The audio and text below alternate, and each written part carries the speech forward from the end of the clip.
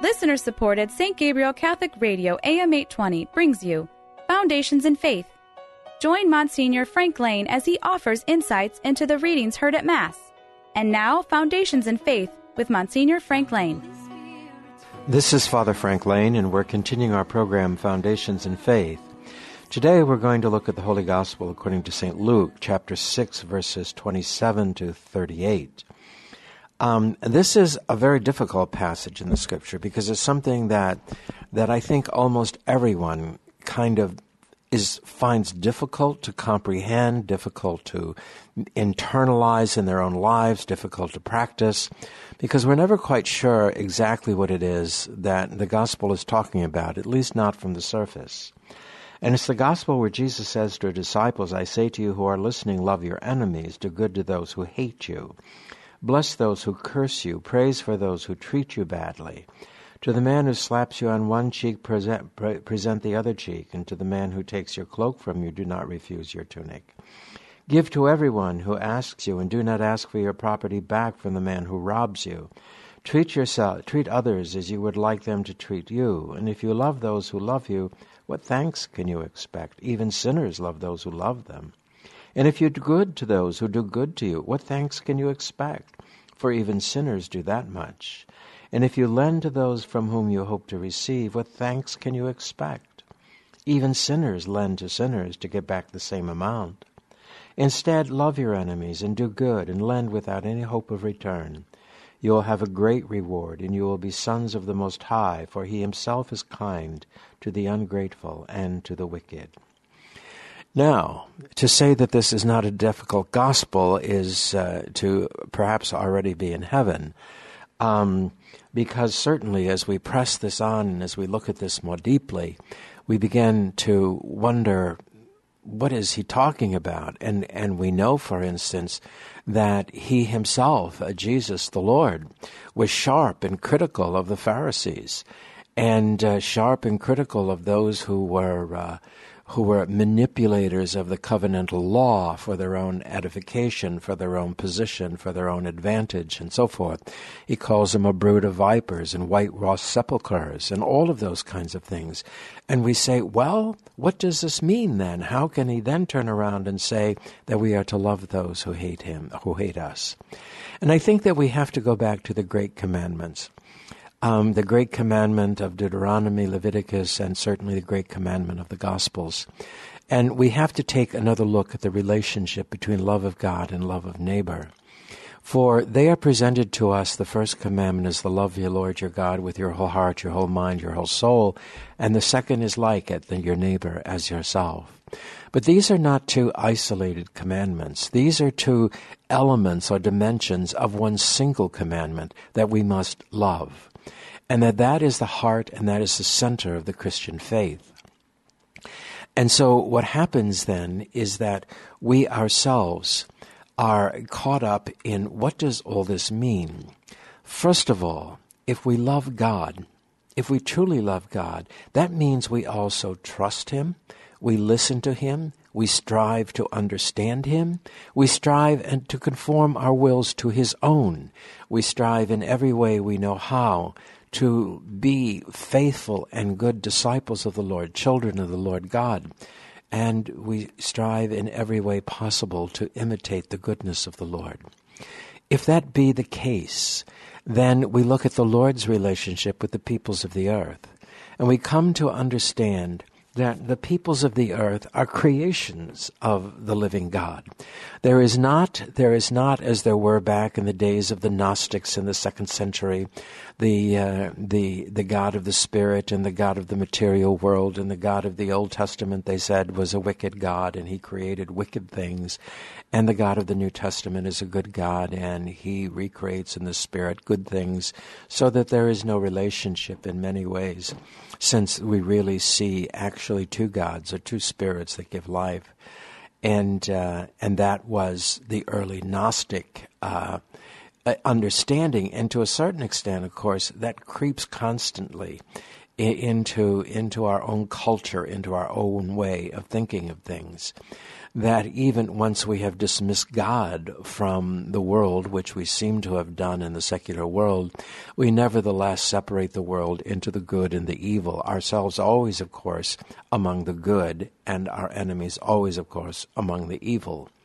But this is an ancient heresy, and this is a heresy which shatters the understanding of the Creator God, shatters the understanding of the incarnation of Jesus Christ, and shatters the mission of redemption in the midst of the world.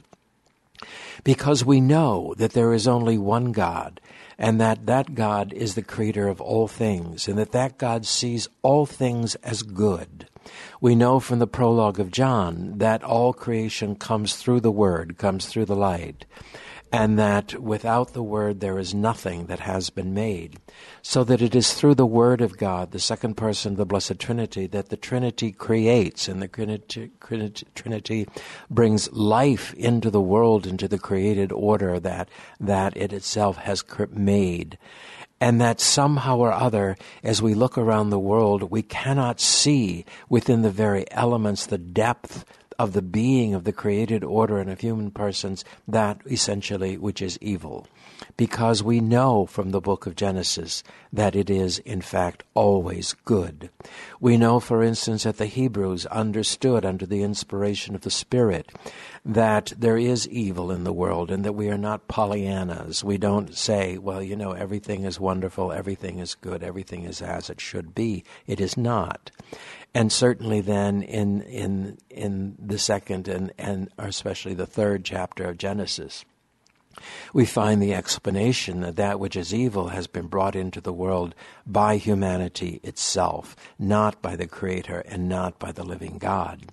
That being the case, as we look around the world that is filled with contention and hatred and war and violence, and we say, how could God allow this? The question is not how God can allow this. The question is, how can humanity allow this?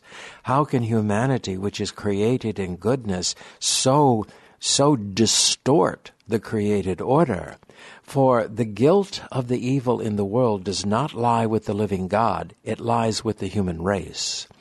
And that began very early on, Scripture tells us, in the distortion of the human race that came about through the primordial sin. And that becoming a component then of human nature, for we create who we are, and we procreate who we are.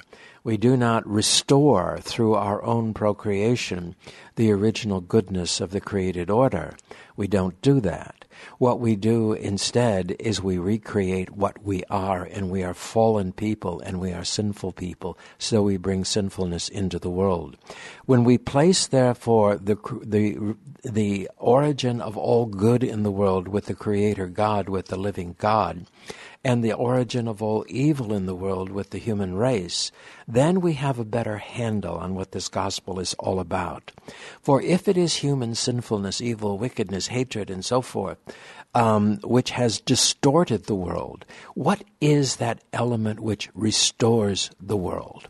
What is that element which undoes the sinfulness of humanity and brings, therefore, back some kind of orderly return into the original intentions of the living God?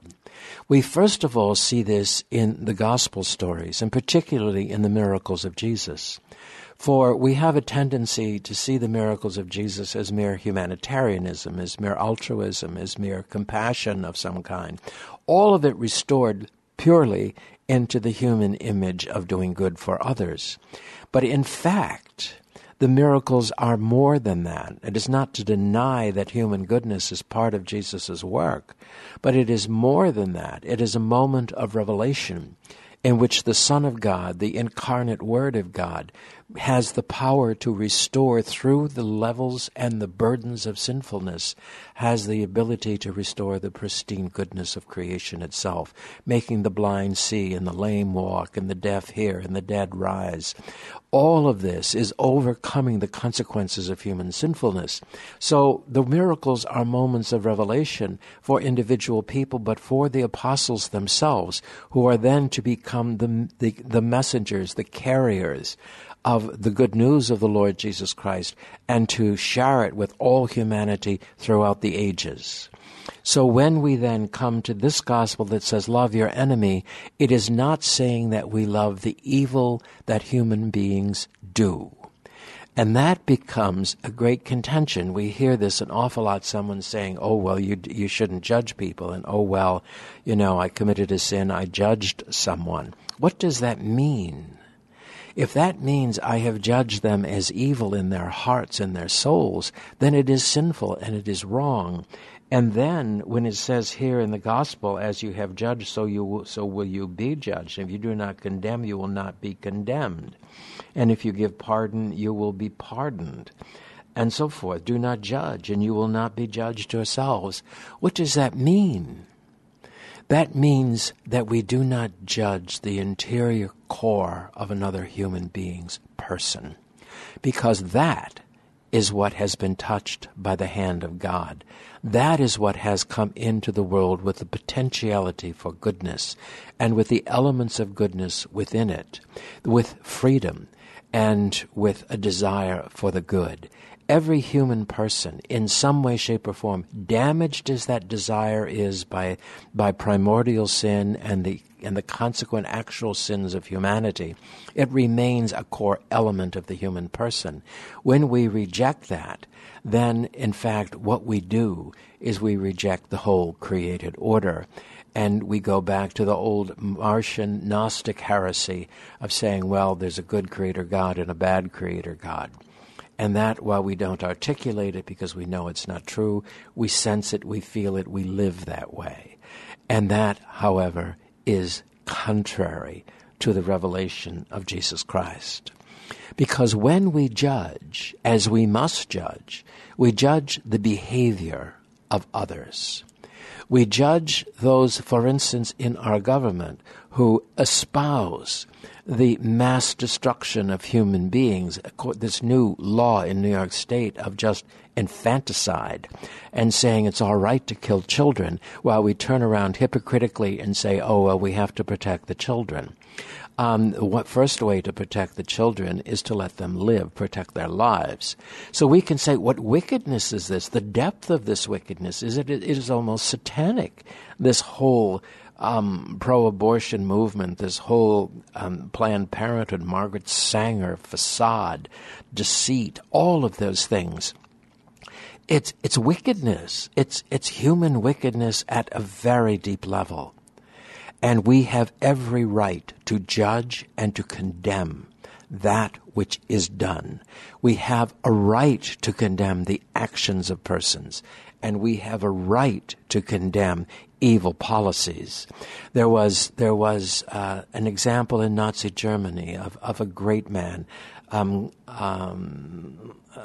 Cardinal Clemens von Galen, who stood up and defied the Nazi genocide from the pulpit, and because he was so powerful as a person and so beloved by the people, the Nazis dared not do anything to him.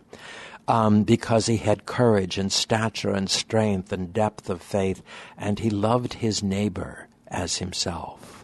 And he gave his all for them. He could have been cut down, killed at any moment, and that was not his concern. His concern was the love of neighbor and the goodness of the Creator God.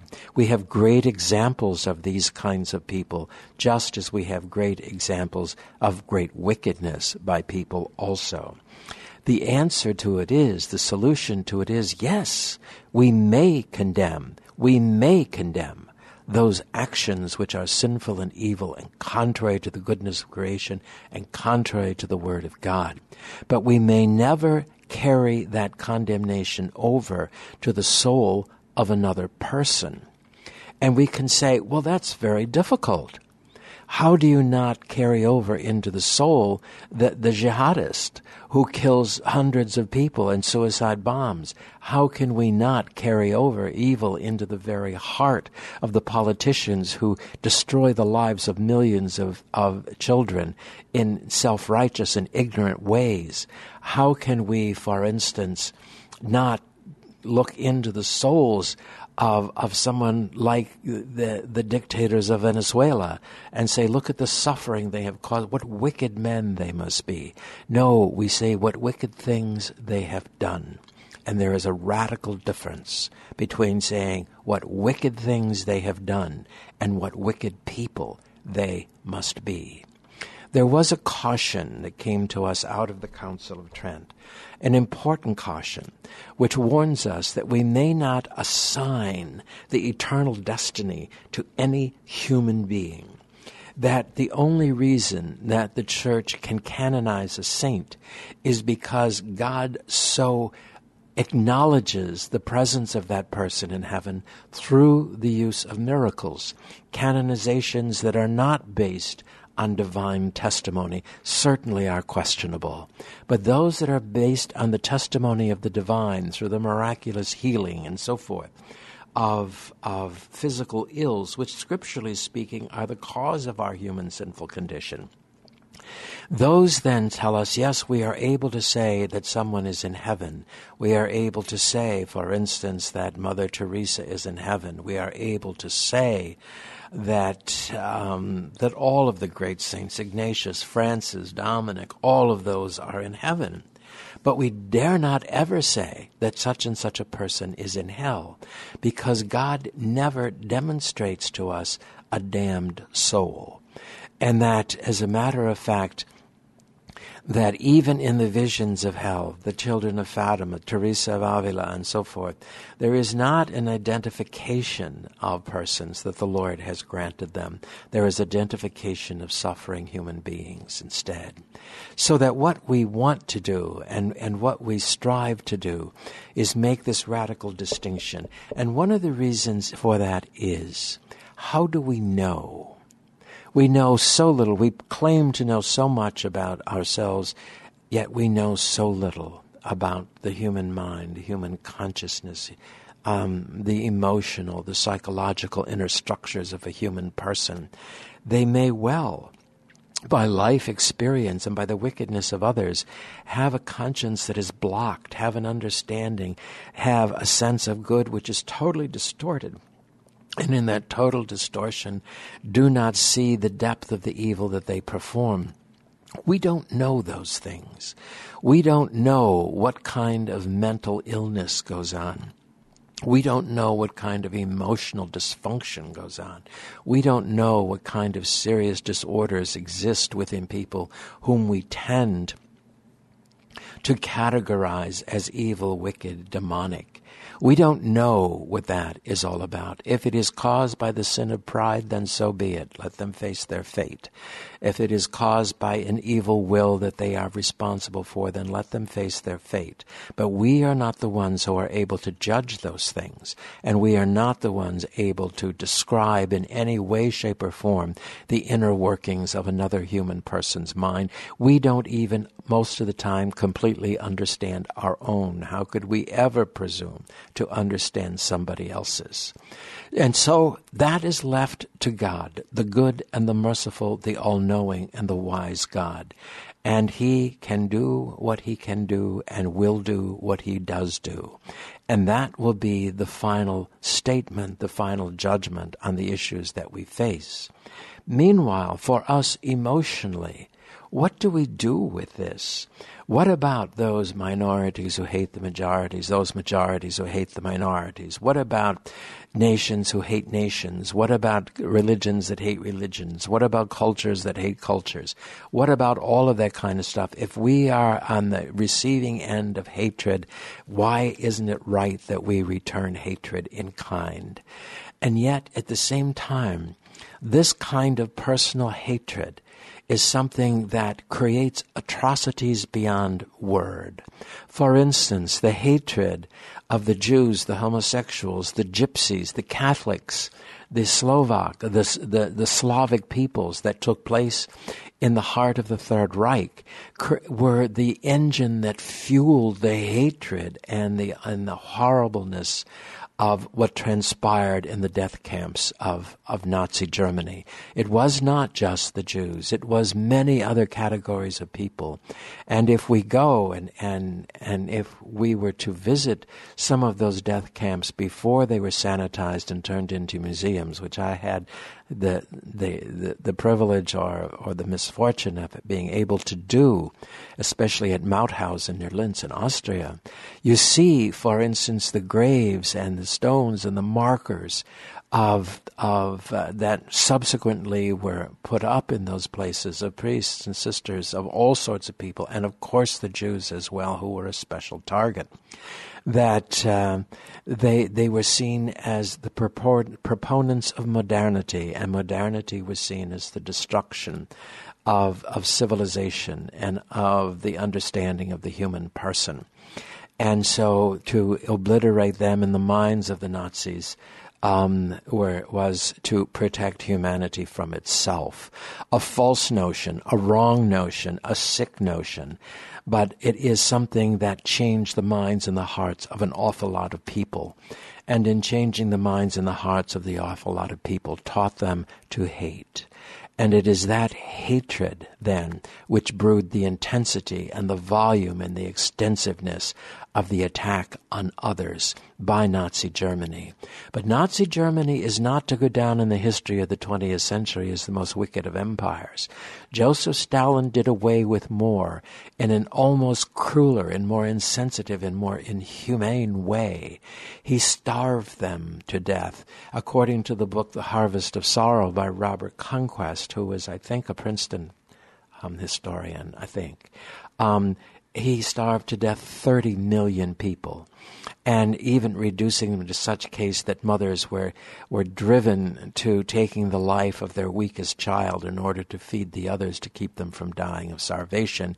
He forced that kind of horrible, unhuman behavior that was just unable to be recovered from. And his empire then rose as the most wicked, but also the one that had the greatest public relations machine and portrayed the communists, therefore, as victims, when instead they were monsters of mass destruction and mass humane. The New York Times bought the line, as they often do, and was pro-Stalin and anti-Hitler. There was no way you could be against one and for the other and still in any way, shape, or form be honest or understand. Therefore, the deceivers of the New York Times did something terribly wrong. At the same time, however, what was in their hearts, who knows? And there was an interesting book I read of essays at the time saying that one of the Russian communist tricks actually was always to present themselves as seeking a noble ideal, the common good, the good of everyone, equality, and all those kind. None of that was true. All of that was deceit, and all of it was a lie.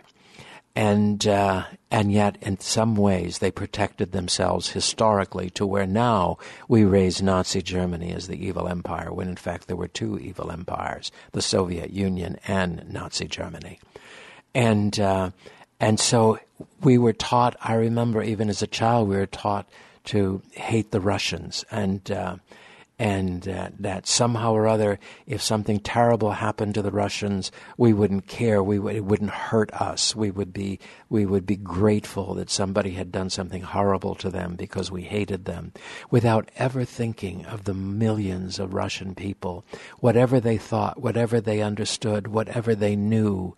Somehow or other, they were not responsible for our misery, and somehow or other, they were not responsible for the fear that we lived with or the potentiality of destruction that we knew was real.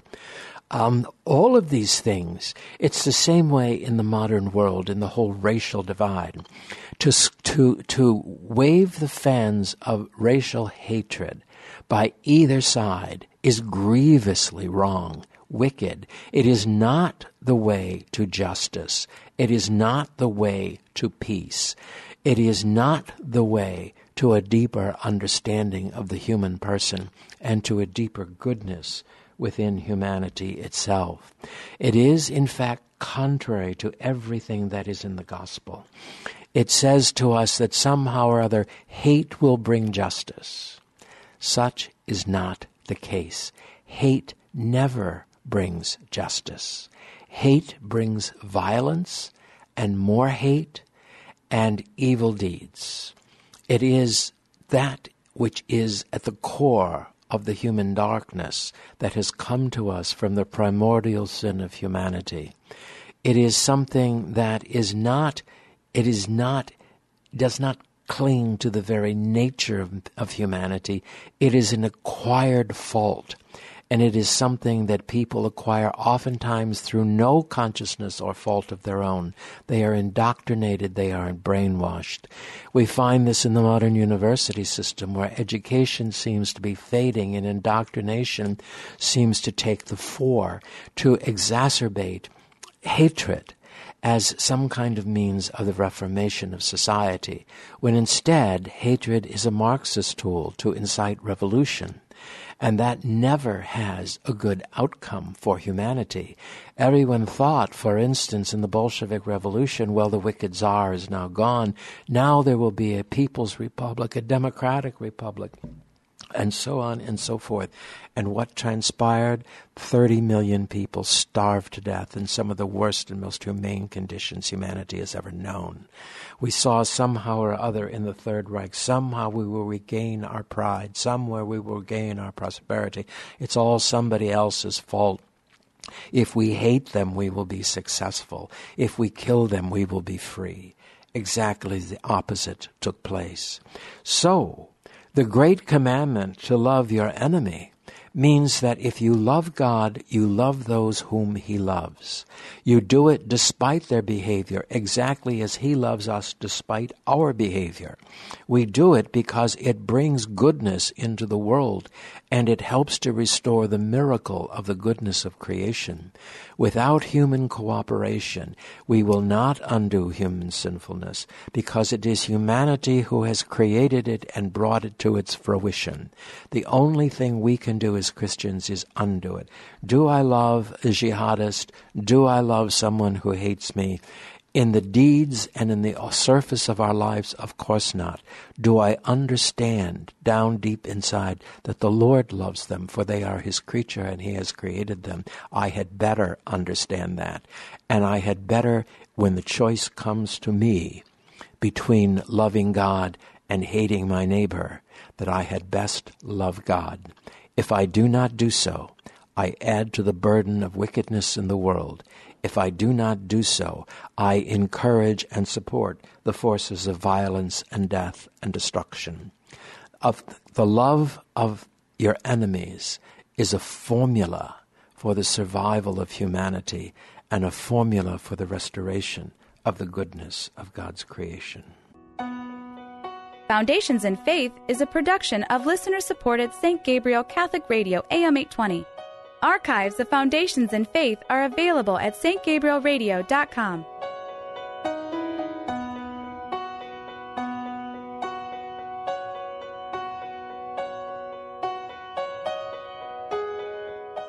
Veni,